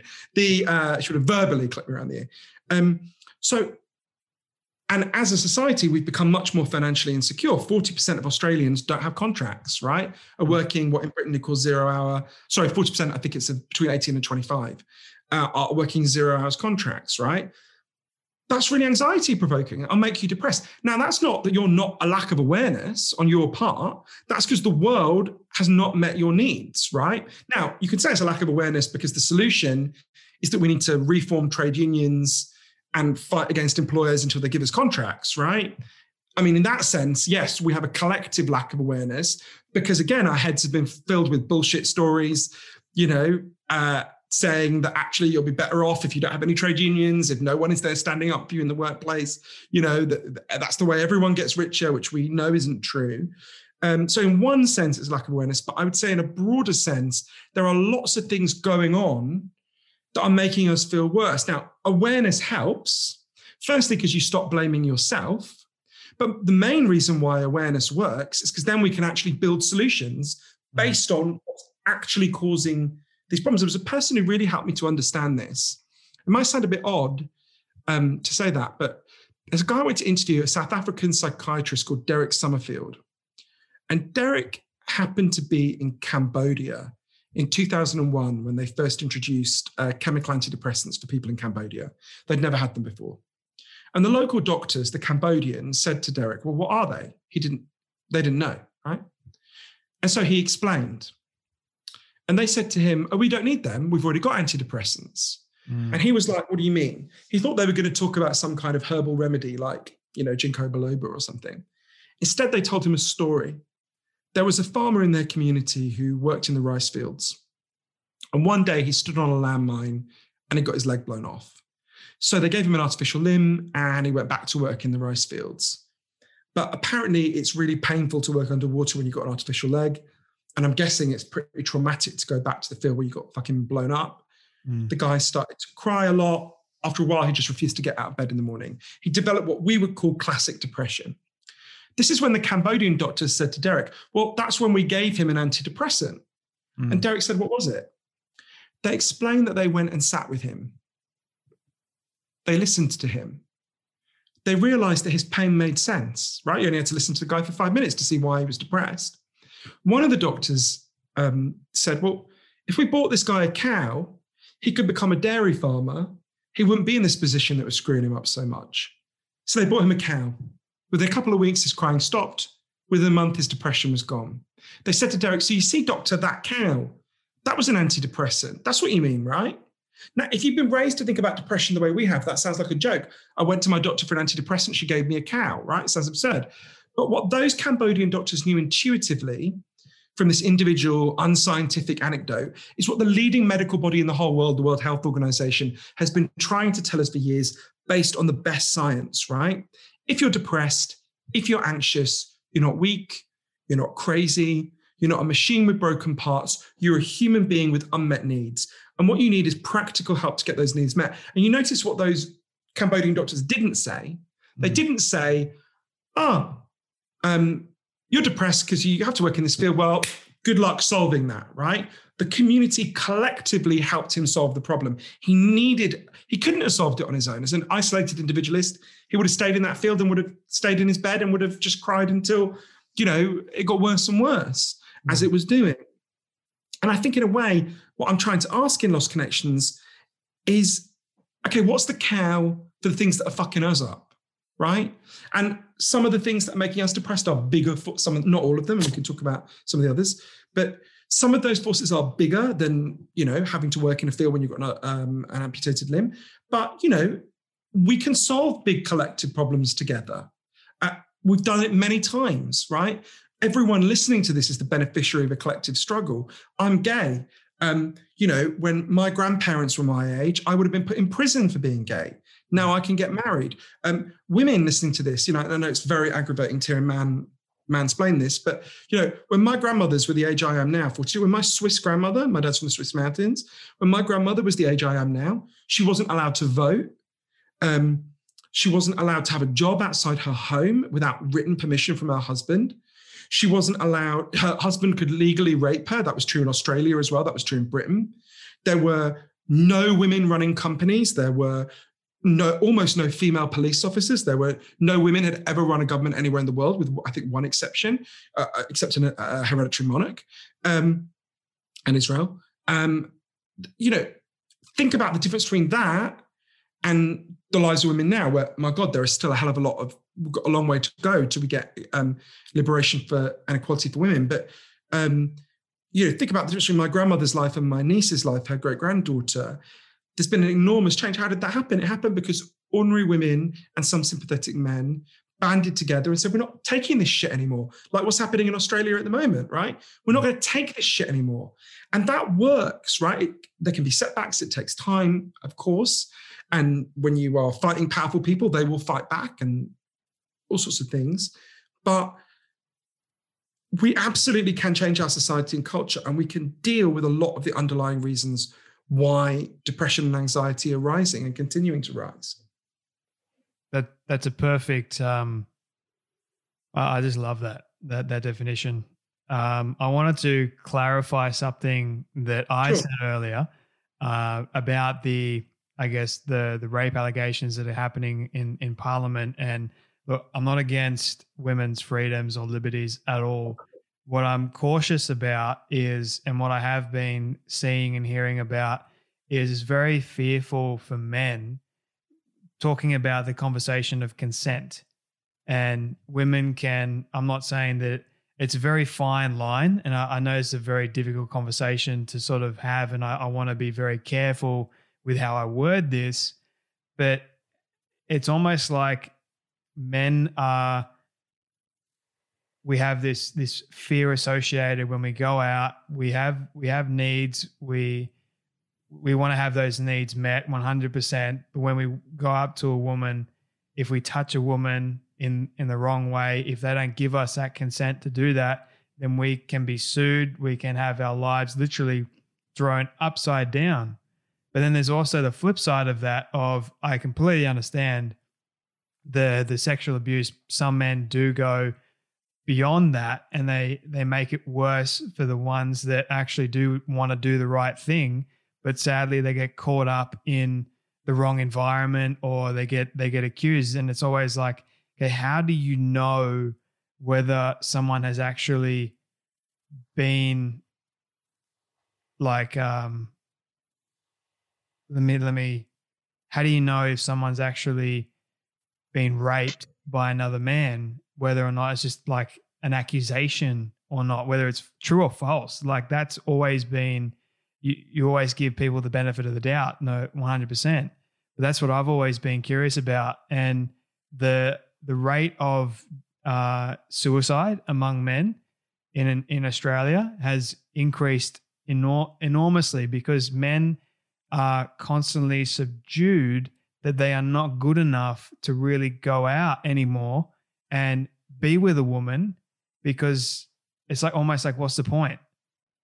I can be accused of all this stuff. You know what I mean? I hope I've explained that I think correctly. it's important, Jay, is that I think one of the problems we have at the moment is exactly what you're articulating, which is that people are afraid to think these things through out loud. Yeah. And we can only, because we live in a culture where, as everyone will have noticed, you don't need me to tell you, where if someone who is good-hearted and is trying to think these things through phrases something in a inelegant or flawed way, rather than trying to persuade that person and going, look, I understand where you're coming from, but maybe you might want to think about it this way, we try to kind of banish them and say, you must be silent forevermore, you're the force of the devil, blah, blah, blah. And so that, by the way, is not how liberation struggles are won, right? You think about gay equality for gay people, unbelievable advances in how gay people are treated, right? It would have been, never mind previous generations. When I was 17 and I first fell in love, the idea that I would have been able to get married to the person that I loved literally never crossed my mind. It didn't even occur to me, right? Till I read my friend Andrew Sullivan's book, Virtually Normal, who wrote the first ever book about gay marriage. And I read that when I was 20. Literally, the idea had never even occurred to me, right? That's how, and I'm not like ancient, right? Think about how recent that is. But the struggle for equality for gay people was not won by every time someone thought through their homophobia, we screamed at them and said, you're evil, you must be banished, you must never work again. And even if we had, of course, gay people didn't have the power to do that, but even if they had the power to do that, I don't believe they would have, right? We would have, because that is a catastrophic way of, the main thing we have to do is persuade people, right? And win people over and change people, right? My friend Eve Ensler wrote a beautiful book about this called The Apology. Eve was sexually abused by her dad when she was 6 years old. It's an amazing book. She's an incredible human being, Eve. And, you know, the book is written as a letter. Her father never apologized to her for what he did. He died unrepentant. And Eve said, of course, she believes that men who've committed terrible crimes need to pay a legal penalty and need to be punished, of course. I agree. But she's saying more than that, What she wanted was for her father to acknowledge what he'd done and apologize. And the book is written imagining she was her father, and it's the apology she would have liked to have heard from him. Yeah. And it's very much a book. It really speaks to the debate you're talking about. It's a book that's about what do women want of men, right? And Eve, of course, speaks much more eloquently to that than I do. So I would say, of course, when it gets to the point where a man has sexually assaulted a woman, he should be seriously criminally punished. Or indeed, when a man assaults a man, or when a woman assaults a woman, although when women assault men is much rarer. But it does occasionally happen. But in a way, that's obvious, right? That's obvious. The more interesting thing to me is, how do we reshape a sexual culture so that we have, I think a lot about this about my godsons who are 10 and 9 and are gonna go out into a world where, they're likely to be heterosexual men, and we don't want a Puritan culture where people don't enjoy sexual attraction. And, sex is one of the great joys and pleasures of life. Flirtation is one of the great joys and pleasures of life. We want to have healthy flirtations. And that's true for men and for women, right? We want to have a healthy sexual culture. We've made some advances, but nowhere near enough, right? We've made some advances, for example, about sexual abuse of children, which was deeply taboo and undiscussed very recently, right? And now, of course, it's still a huge problem, but we've made a huge amount of advance on that. And I can talk about how and some of the evidence about childhood sexual abuse and depression later if you want. But I think people have to feel they can talk through and think through what they're saying honestly, that they won't be immediately cancelled for doing that. We need to tell together better stories about what it means to be a man and better stories about how men and women can be together. There's a really wonderful writer called Lily Boisvert, it's Boisvert, who I met in Montreal, who's written, I think is a really good, I'd recommend people read her. I can't remember the name of her book, but I think she's only written one. It's called Screwed. And you should have her on your podcast. She's really an amazing person. And it's a lot about how do we build a healthy sexual culture, where, as Lily puts it, actually, all the sexual debate is about, at the moment, is about consent. She says consent should be the bare fucking minimum for sex. Obviously, you should have consent. What we should be aiming for is not consent, but reciprocity, right?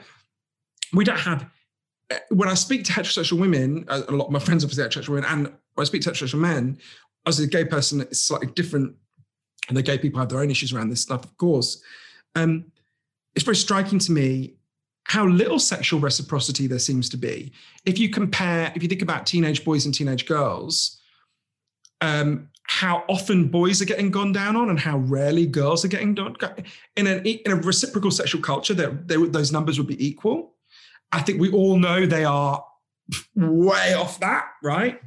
So about how we build those cultures together, people have to be able to articulate their fears. Women have to be able to articulate their fears, and women, of course, are the bearing by far the worst of this. But men also have to be able to articulate their fears. We have to be able to have honest conversations. The vast majority of women want to have honest conversations about this. Cancel culture is a tiny phenomenon of a tiny number of very loud, screaming people who represent almost nobody, who are themselves very unhappy, who've been reprogrammed by social media algorithms that incentivize anger and abuse and aggression. And they need, people who are perpetuating that need love and support themselves to get out of this toxic culture that's making them miserable and preventing us from actually making progress on real issues, which is not to say some people don't deserve to be cancelled. Of course, some people do things that are so heinous. I'm not saying people don't deserve to be criticized. Of course they do. But we do have to be able to have an honest conversation about these things. We do need to be able to think them through. And we also have a lot of shared pain, right? In all sorts of ways. So we don't want anyone, to be trying to hoard all the pain for one particular aspect of the population. There's a lot of pain to go around. It's not an oppression Olympics, right? That there's a lot of pain to go round. And so I think we need to have a loving, compassionate conversation. You know, every woman loves some men, and every man loves some women. And we need to have a conversation that's guided by love and wanting everyone's lives to be better. And I think it's hard to have that conversation in a culture that's driven by a public culture that's driven by Twitter, where you just can't. I mean, you could spend 1,000 years trying to design a worse place to have a loving, serious conversation, and you wouldn't come up with one that was worse than Twitter, right? And if that's driving our public conversation, then we just can't do this, and we're not going to have much progress. And actually, the progress we get will just trigger backlashes, and it'll be ugly. And so, yeah, I think we both agree it's a complicated conversation. Obviously, the first principle should be bare minimum for every sexual act should be consent, but we're not there. We're not anywhere near there. But actually, that should only be the low bar. How do we get a culture where boys get rewarded not for how many, girls they got to suck their cock, but how many girls they got to have an orgasm? Who really wanted them. There's a whole change in the sexual culture, or how many women they made to feel good about themselves, right? There's a whole change in the culture, not just sexually, but, emotionally, romantically. There's a whole, and I'm very conscious that a lot of women hearing this will find it very aggravating for a man to be talking about this, because they're much better able to do it. And I would say read Eve, read Lily. There's a whole range of great, amazing women who are leading the conversation. But yeah, I think your instincts are right, and we need to have honest conversations, and we need to start from the premise that we've all, men and women, have been poisoned by stories about gender that are unhealthy, and we need to find a better story to tell together that will make everyone happier. I don't believe it's definitely not a zero-sum game. A lot of men have been taught it's a zero-sum game, right? Women gain, you lose. That is not true, right? My life is better. My grandfather's life was worse because his wife was not free. She was really unhappy. Her life was so demanding. My grandmother wanted to be an artist, right? She loved drawing. She loved painting. But from the moment she was married, she was basically like a prisoner, right? And that made her really miserable. It meant she treated some of her kids quite badly, although she was actually a very kind person. And it meant that my grandfather's life was much worse. They would both have been happier if they were free from that prison. The same way that race is a story, it diminishes all of us. These stupid, oppressive stories that were designed to justify oppression. Sorry, that's a very long answer to your. Sorry. No, I think you just articulated everything that I was trying to articulate better than I did. So I appreciate you wrapping all that up for me and bundling it up in a much better package for everyone to understand. And I think I just I want to have these conversations, but at the same time, I'm afraid to harm another person. I don't want to hurt anyone at all. I want to give people the benefit of the doubt. I want people to be able to express themselves, express the hurt. I want people to, not judge another person for what they've been through. I want there to be consent, 1000%. I want there to be, okay, if something has happened to another human being that is wrong, I want there to be justice. But then again, it brings down the question of what is real justice? Can there be equal justice, or is it just justice for one person? A whole range of questions that I have. And this is one of the reasons why I love having these kinds of conversations. I mean, we're talking about it in the very beginning when you asked me, what are my favorite conversations? And this is one of them, this is because this is important. It's an issue that is happening everywhere in society. And I think there needs to be more leading voices to stand up, not be afraid. And we need to start sharing better stories. And that's why I love stories, because they have that power, that innate ability to change and to move people in different ways. And it's are we going to move people? Are we going to tell the right stories that are going to move people in the best way possible and it's going to shape improvement? Or are we going to continue belittling people and making them feel like they are worthless, and we're not giving them a place in society. That's what I want to try and bring awareness to at the same time. And I think it's also about accepting one another for who we are. At the end of the day, we're all created equal. Like when you strip away everyone's works, at the end of the day, we're all human.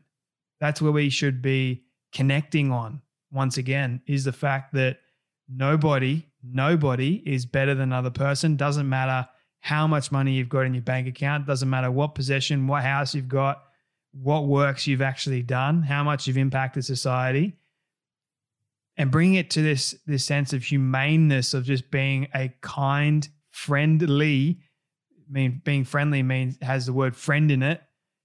And you can even go further into what actually it means to be a friend. But ultimately it comes down to accepting, being kind, being nice to people. And I think that if we were to all do that, then society will be a little better, because we do have different beliefs and that kind of conflicts with another person's beliefs. But what if we had just had, like, if we had a disagreement and you say, hey, I disagree with you, like even doing this, Johann, and having conversations with people. I don't agree with everything that people say, but it is not my job to tell them, hey, I disagree with you. And then we get into this long argument debate. What does that accomplish? It's like, that, Jay, like actually encountering people who are different to you is the great joy of life, right? Exactly. Like my idea of hell would be to be stuck in a room with people who just agreed with everything I said, right? Like actually the whole point of life is to explore people who, a world that is not you, right? Mm-hmm. And it's actually, we're talking about this individualism. It's actually a weird form of narcissism to demand that everyone agree with you all the time. And if they don't, then they must be evil, right? It's a very unhealthy culture. And as I said, that makes people unhappy, right? When we look at this rise of, a culture built around a public culture that increasingly celebrates humiliation and cruelty and canceling people and making them feel banished. There's lots of things to blame for that. Partly we should remember these websites are designed, the algorithms are designed to accentuate anger because that keeps people scrolling longer. So that's partly people are being reprogrammed so that Mark Zuckerberg and other people can get richer, even when they're already richer than almost any human being has ever lived, than the richest pharaoh. So it's partly that. It's partly a way of dealing with unhappiness, Anger gives you anger is a very short-acting antidepressant, but it does work. If you get really angry for a moment, you're not so sad. James Baldwin, one of my favorite writers, he was talking about white racists, but it applies in this context. He said, the reason they're so angry is because if they weren't angry, they'd have to feel their pain. And I think there's a lot of anger at the moment because it protects people from pain for a short period of time. Of course, in the long term, it deepens everyone's pain. So I think you're right. And I think we need to have these conversations in sane ways. And the vast majority of people want that, right? The vast majority of people want to listen to each other and don't want to scream and shout when people are different. They want to listen to each other. They want to hear each other. Most of us acknowledge an obvious truth, which is the main reason you should listen to other people is because they might be right. Actually, I don't think everything I thought 5 years ago. I don't think everything I thought a year ago, right? Of course, listen to other people because you could be wrong. You certainly are wrong about lots of things, right? I am certainly wrong about lots of things. Everyone is certainly wrong about lots of things. You need to, there's a kind of arrogance in a culture that assumes that you can tell everyone else what to think because you're obviously the better person and you're right and they're obviously wrong, which of course isn't to say there shouldn't be moral boundaries and that there shouldn't be consequences for people who harm other people. But in pursuit of that, we shouldn't become so high on our own righteousness or think that licenses cruelty of our own, right? That's not a healthy. It's not a healthy culture, and it won't lead to a more liberated way of living or more healthy and respectful way of living for all of us. No. I was thinking it relates to something I was thinking about, and I know you've talked very bravely about this in previous podcasts. Partly what you're saying is at the moment, we've got a culture that is primarily dealing with these problems by making people feel ashamed. Yeah. And there's really interesting research about shame. And it relates to one of the causes of depression that I write about in Lost Connections. And to explain how it was discovered, this science, I have to tell you a story that for a minute you're going to think, what the fuck is he talking about? Why is he telling me this? But just stick with me, because I don't think you can really understand it if you don't understand how it was discovered. So in the mid-1980s, a doctor called Vincent Felitti, who I interviewed a long time later, was approached and given a quite difficult task. He was approached by Kaiser Permanente, who were a big not-for-profit medical provider in California. And they said, look, we've got a problem we don't know what to do about. We've got obesity is just getting worse and worse. Actually, it's gone off a cliff since then. I mean, massively risen since then, sorry. As you know, but by then it was rising and rising. And they were like, look, we give people nutritional advice. We explain why they're gaining weight. Nothing works. They just gave him a shit ton of money and they said, go away, do blue skies research, figure out what the hell we can do. So Dr. Felitti goes away and he's like, what can I do with this money? So he starts to work with 250 severely obese people who weigh more than 400 pounds, so people who are in real danger of death. And they tried everything and nothing had worked. So Dr. Felitti's trying to think, what can I do? And he's interviewing them. And one day he has an idea that seems, and in fact is quite stupid. He asked himself, what would happen if really obese people literally just stopped eating? And we gave them like vitamin C shots so they didn't get scurvy. We gave them, the right nutrients. Would they just burn through the fat supplies in their body and lose weight? And incredibly, at first, it worked. There's a woman who I'm going to call Susan, that's not her real name, it's to protect her confidentiality, who went from being more than 400 pounds to 138 pounds. Incredible, right? She's like, you saved my life. Her family are ringing Dr. Felitti saying, you saved her life. And then one day something happened that no one expected. Susan cracked. She went to KFC. Actually, it wasn't KFC. That's me projecting. It was somewhere like Taco Bell, whatever it was, and starts obsessively eating. And quite soon, she's not quite where she was, but she's back at a dangerous weight. And Dr. Felitti called her in. He said, Susan, what happened? And she looked down. She said, I don't know. And he said, well, tell me about the day you cracked. What happened that day? Turned out something had happened that day that had never happened to Susan before. She was in a bar and a man hit on her. Not in a horrible way, not in a predatory way, quite a nice way. But she felt really freaked out. She went and she started obsessively eating. That's when Dr. Felitti asked her, Susan, when did you start gaining your weight? In her case, it was when she was 11. And he said to her, well, did anything happen when you were 11 that didn't happen when you were 9, when you were 14? Anything happened that year? And Susan looked down and she said, well, that's when my grandfather started to rape me. Dr. Felitti interviewed everyone in the program. He discovered that 60% of them had made their extreme weight gain in the aftermath of being sexually abused or assaulted. And he's like, what is this? I don't understand what's happening. And Susan explained to him really well. She said, overweight is overlooked, and that's what I need to be. Obviously, if you gain a huge amount of weight in our culture, most men are not going to hit on you. This thing that appeared so irrational, and of course is bad for your health, actually was performing a protective function that these women needed, right? One of the other scientists involved in that program, Dr. Robert Ander, said to me, he realized it was like there was a house fire and we'd been concentrating on putting out the smoke instead of dealing with the fire. He said he realized we have to stop asking when we see someone who's depressed or addicted or obese or whatever it might be, we need to stop asking what's wrong with you and start asking what happened to you. Yeah. But the reason this connects to what you were saying and this culture of shame is because of what they discovered next, right? So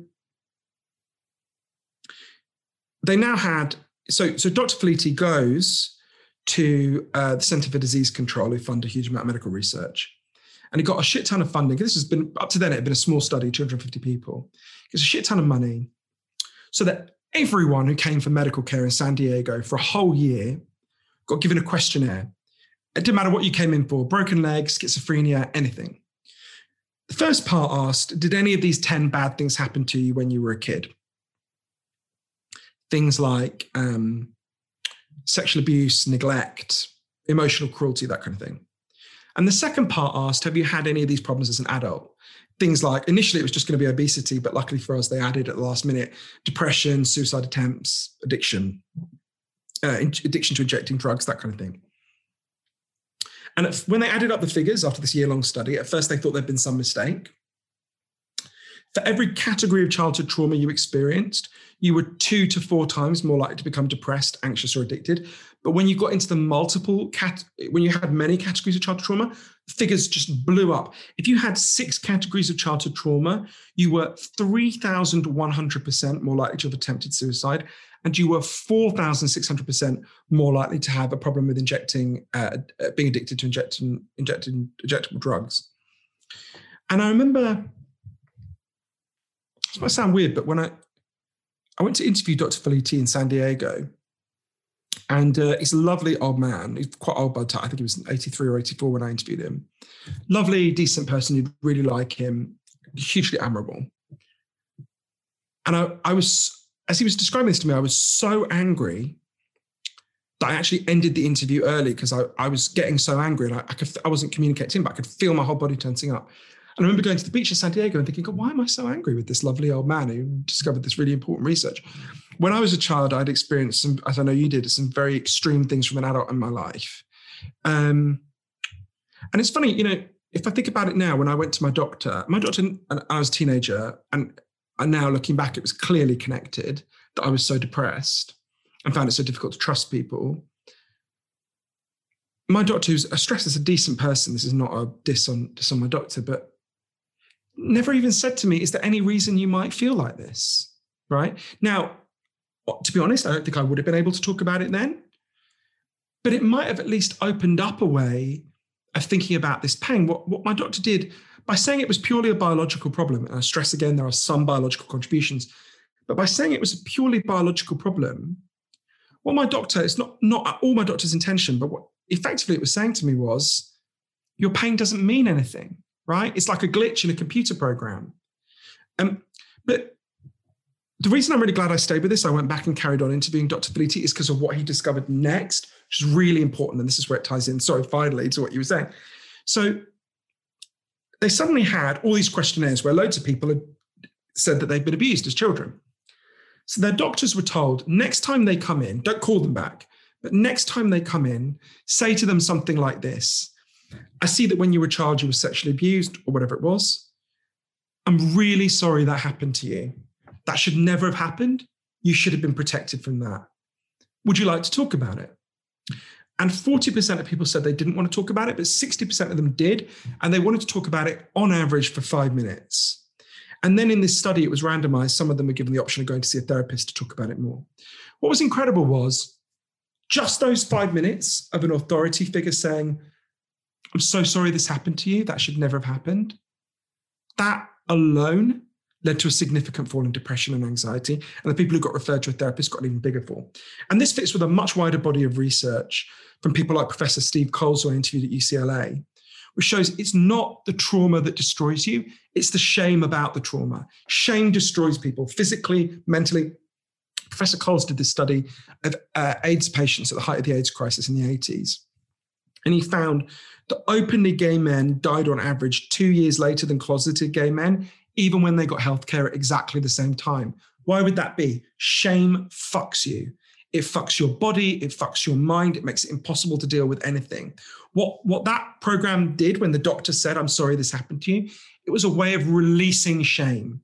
Professor James Pennebaker at Florida State University has also done really important research on this.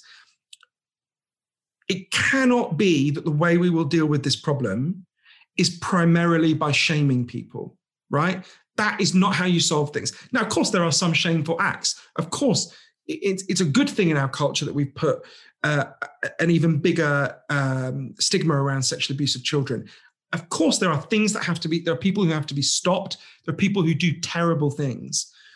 And there are times when shame is an appropriate tool, but shame is a short-term tool to stop something. When you're reconstructing a human, You won't do that primarily by shame. You do that by offering modes of connection and love and finding different and better stories we can all tell about who we are. So I think it's really important to understand that evidence about how shame is actually really ultimately a destructive force if it's applied blanketly and for too long. Now, of course, there's a big difference between the shame of being abused and the shame of being an abuser. And it's right that abusers should feel ashamed of what they've done. I don't want to be misunderstood. But that's just one part of it, right? A debate that where it feels like in our public culture at the moment, the only tool we have is shame, right? It's the one thing we do is shame people. That's not how we're going to get somewhere better, right? Shame will be one component of change, but it's a small component and we need all the other stuff. Does that make sense, Jay? 1000% it does. Because I even loved how you said we're dealing with the smoke, but not really dealing with the fire. And I talk about it in my first book in the challenges section because, I was sexually abused when I was 6. And then what I talk about straight after that is it was almost like I was living in this daze for a very long time that my own mind created. I was afraid of opening up to anyone because I was afraid, hey, it was a teenage boy, and what does that mean? What does that look like for me? I'm a guy. Another guy has touched me inappropriately. What does that mean for me? So my brain, instead of dealing with it, instead of talking through it, it subdued it. And that trauma eventually, when it would come up at different points in my life, but I didn't actually know that it was, I sort of, my brain had sort of like tried to forget about it. Like it even happened, but at different points in my life, there would be like little moments where I get these like little flashbacks of what happened. And I'd be like, oh, what's that? Where did that come from? And then more recently, it was last year around Father's Day that it was almost like the realization moment happened when I got up the courage to ask the question to someone that actually knew that it happened. And it was like this light bulb moment. The days had just completely gone. And it was like my eyes were opened and a lot of things just made sense. The depression, the anxiety, the stress, the wanting to be a certain person, but the fear of what people would think of me, perfectionism, all this stuff, you can boil it all down to that one little traumatic experience. I'm not saying it was little, but that one experience, right? And then just moving forward from that, how am I going to really deal with it moving forward in my life, I guess you could say. And like, I'm not a victim, I'm a victor. That's the way I look at it now. And I'm not ashamed at all to talk about what happened. Some people might feel like I can't talk about it, but like going back to before, we need to have these conversations in order to help each other not feel ashamed. That if you've been through something like this, you shouldn't feel ashamed at all. And there are many reasons why you shouldn't. And for that, I think the shame element that you're talking about is extremely true. And also the person that has done the act should be 1000%. I'm reiterating what you're saying. There should be punishment. I believe, and this is just my personal belief, I believe they should be castrated for what they did as a punishment, because no one should ever have to experience that. No one should ever have to go through that level of trauma, that level of pain, and have to deal with it, because the side effects, my goodness, they're far, far worse. And they last a very, very long time. Yeah, I'm really sorry that happened to you, Jay, and you should be really proud of yourself for overcoming that and using that pain to help other people. And I think one of the things as well, one of the reasons why it's so important for people who've been abused,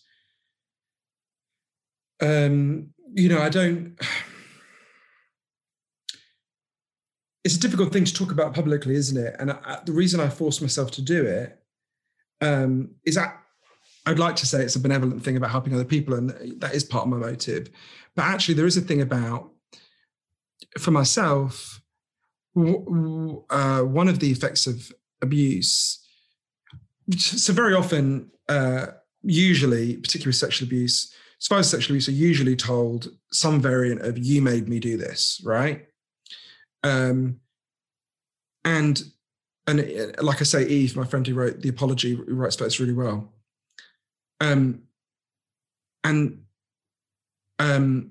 People very often who've been abused will internalize that voice. They believe that about themselves, especially when you're a child. You don't know that that's not. You know, when I was a child, I believed Australia existed because adults told me it did. Right? I hadn't been to Australia. You know, you absorb what adults tell you, and you assume it's right in most cases. So if you're told by an abuser, you deserve this, there's something wrong with you, you know, you made me do it. Of course, that becomes part of your self-concept, your self-perception. And of course, as an adult, when you say it out loud, you realize that's absurd, right? If you said to me now, you know, I did this to a child because they deserved it, there's no bit of me that would agree with you. I'd be like, Jay, we need to talk. You need to get some help, right? So I think articulating the voice of the abuser in a safe context, of course, you don't want to be doing it with, I don't know, someone who's replicating the abuse, and a lot of people who've been abused seek out people who replicate abuse in various ways, but seeking out places where you can talk about it and see that it won't, see that actually the abuser was just that, an abuser, and was not a representative, was not telling a deeper truth.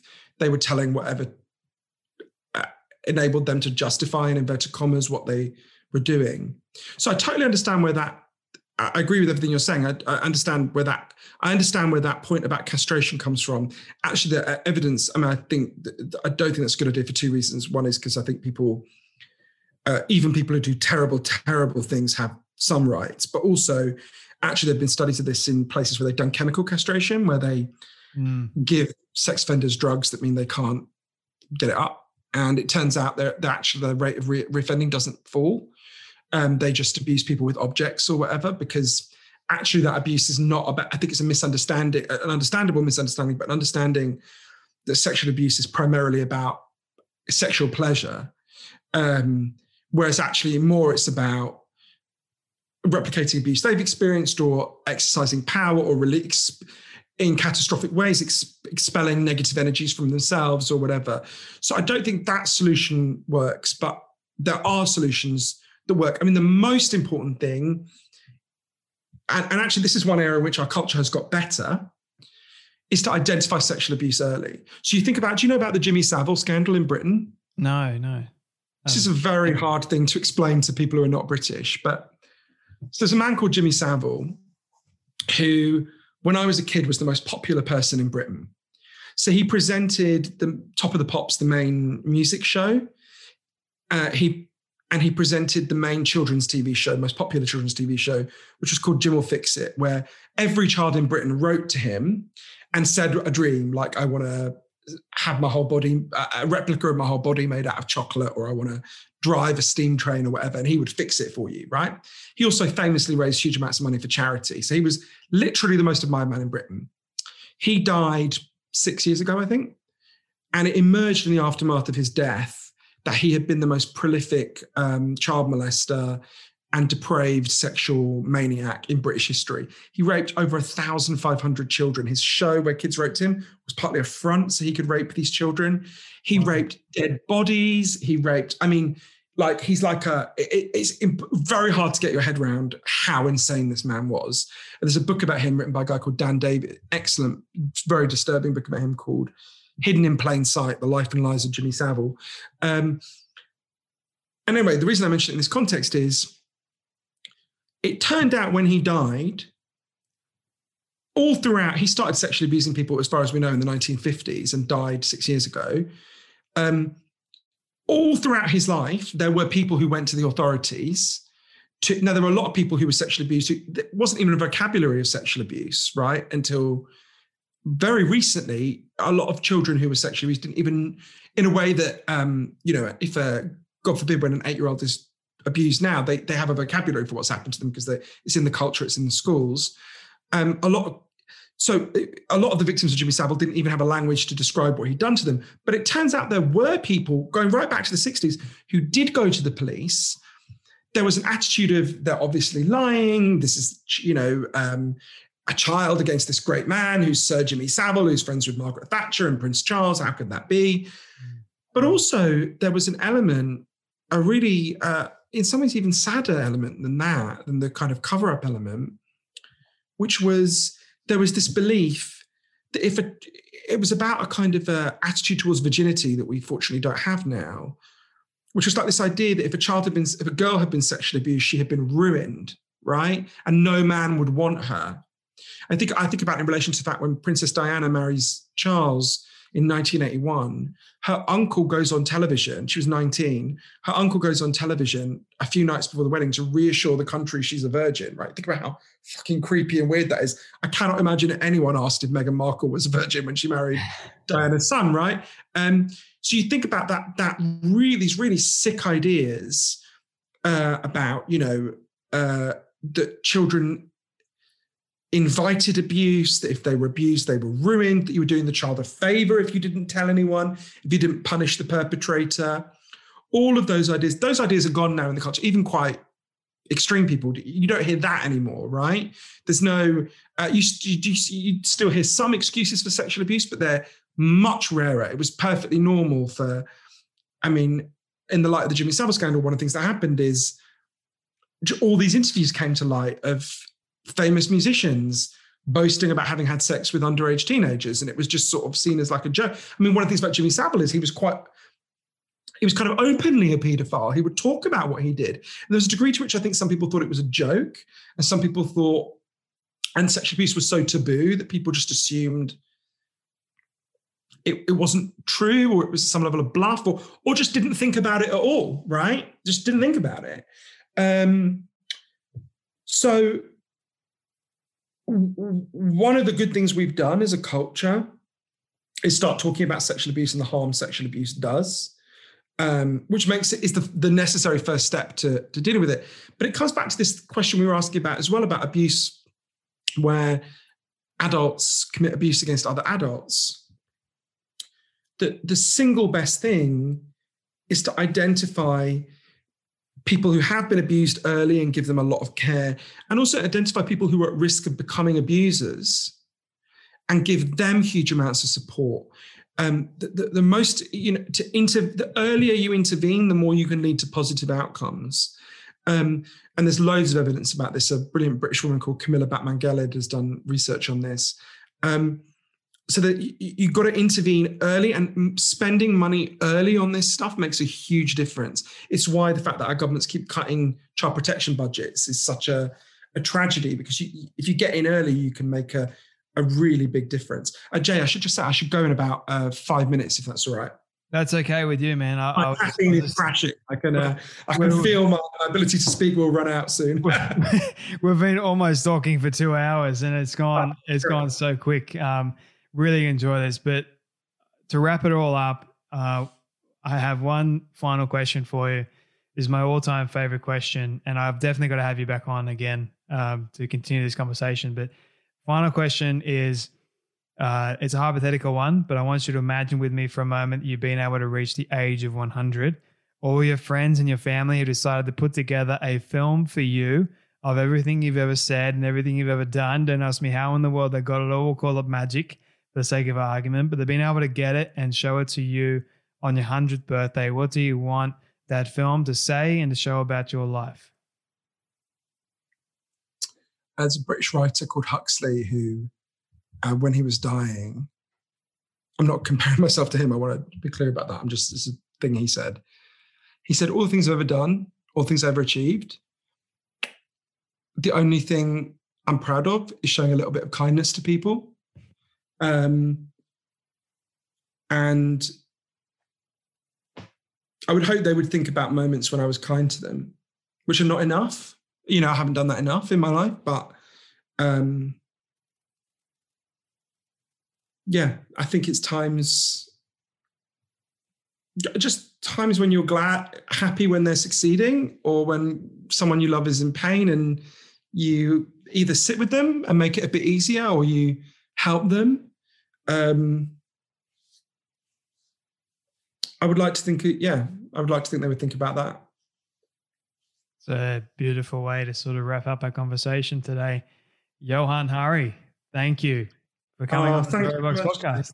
And my publishers tase me if I don't say at the end of everything I'm on that I meant to say. What am I meant to say? They give me like a script. I can never remember it. I meant to say, if you want any more information about me, if you want to see where you can follow me on social media, or how you can get the audiobook or the book of either of the books we've been talking about, one about depression, one about addiction, you can go to www.johannhari.com. It's JOHANNHARI.com. Although I got in trouble on a podcast a while back, because at the end they said to me, so what's your Facebook? And I said it, I can't remember what it is, it's on the website. They said, what's your Twitter? What's your Instagram? And I said all of them. And they said, what's your Snapchat? And I was like, I'm a 42-year-old man, right? The only 42-year-old men on Snapchat should be immediately put in prison, right? Like, they are not there for good reasons, right? So you could follow me on all of those things, but you cannot follow me on Snapchat because, I'm 42. Exactly. My niece is coming to, I'm going to see my niece in the park tomorrow, and she keeps trying to persuade me to set up a TikTok. And I'm like, I won't go there. No. Don't do it. Yeah. Yeah. People will buy your book. I'm like, I don't care. I don't want this in my head. They'll buy it in other ways. Just don't get on TikTok. We've got a limited amount of time to be alive. Yep. The clock is constantly fucking ticking down, and then you'll be dead forever, right? I don't need another social media platform. That's it. I got enough. Exactly right, man. Johann, thank you so much. Oh, thank you so much, Jay. I really enjoyed this. Cheers. I really don't like this part because it means that sadly we have come to an end of yet another story. I just want to say thank you to all of you for tuning in and listening to our guest today. It is my prayer that you would have felt inspired, motivated, challenged in some way, and that you would have learned something new as well. If you would like to hear more amazing stories like this one, you can do so now by searching up the Storybox on all podcast platforms. It is that easy. And if you did get something from today's guest, please do share it around with your friend or family member who you feel could benefit from hearing today's story. And before you go, I greatly appreciate it if you could spend 30 seconds leaving a rating review over on Apple Podcasts. It goes a long way to reaching more people and building this community of the Storybox. Let's start changing lives through powerful stories like this one you heard today. Your support is always greatly appreciated.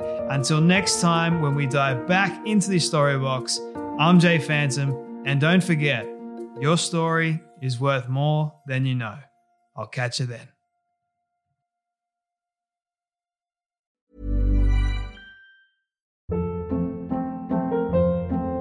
Hold up. What was that? Boring. No flavor. That was as bad as those leftovers you ate all week. Keke Palmer here, and it's time to say hello to something fresh and guilt-free. Hello Fresh. Jazz up dinner with pecan-crusted chicken or garlic butter shrimp scampi. Now that's music to my mouth. Hello Fresh. Let's get this dinner party started. Discover all the delicious possibilities at HelloFresh.com.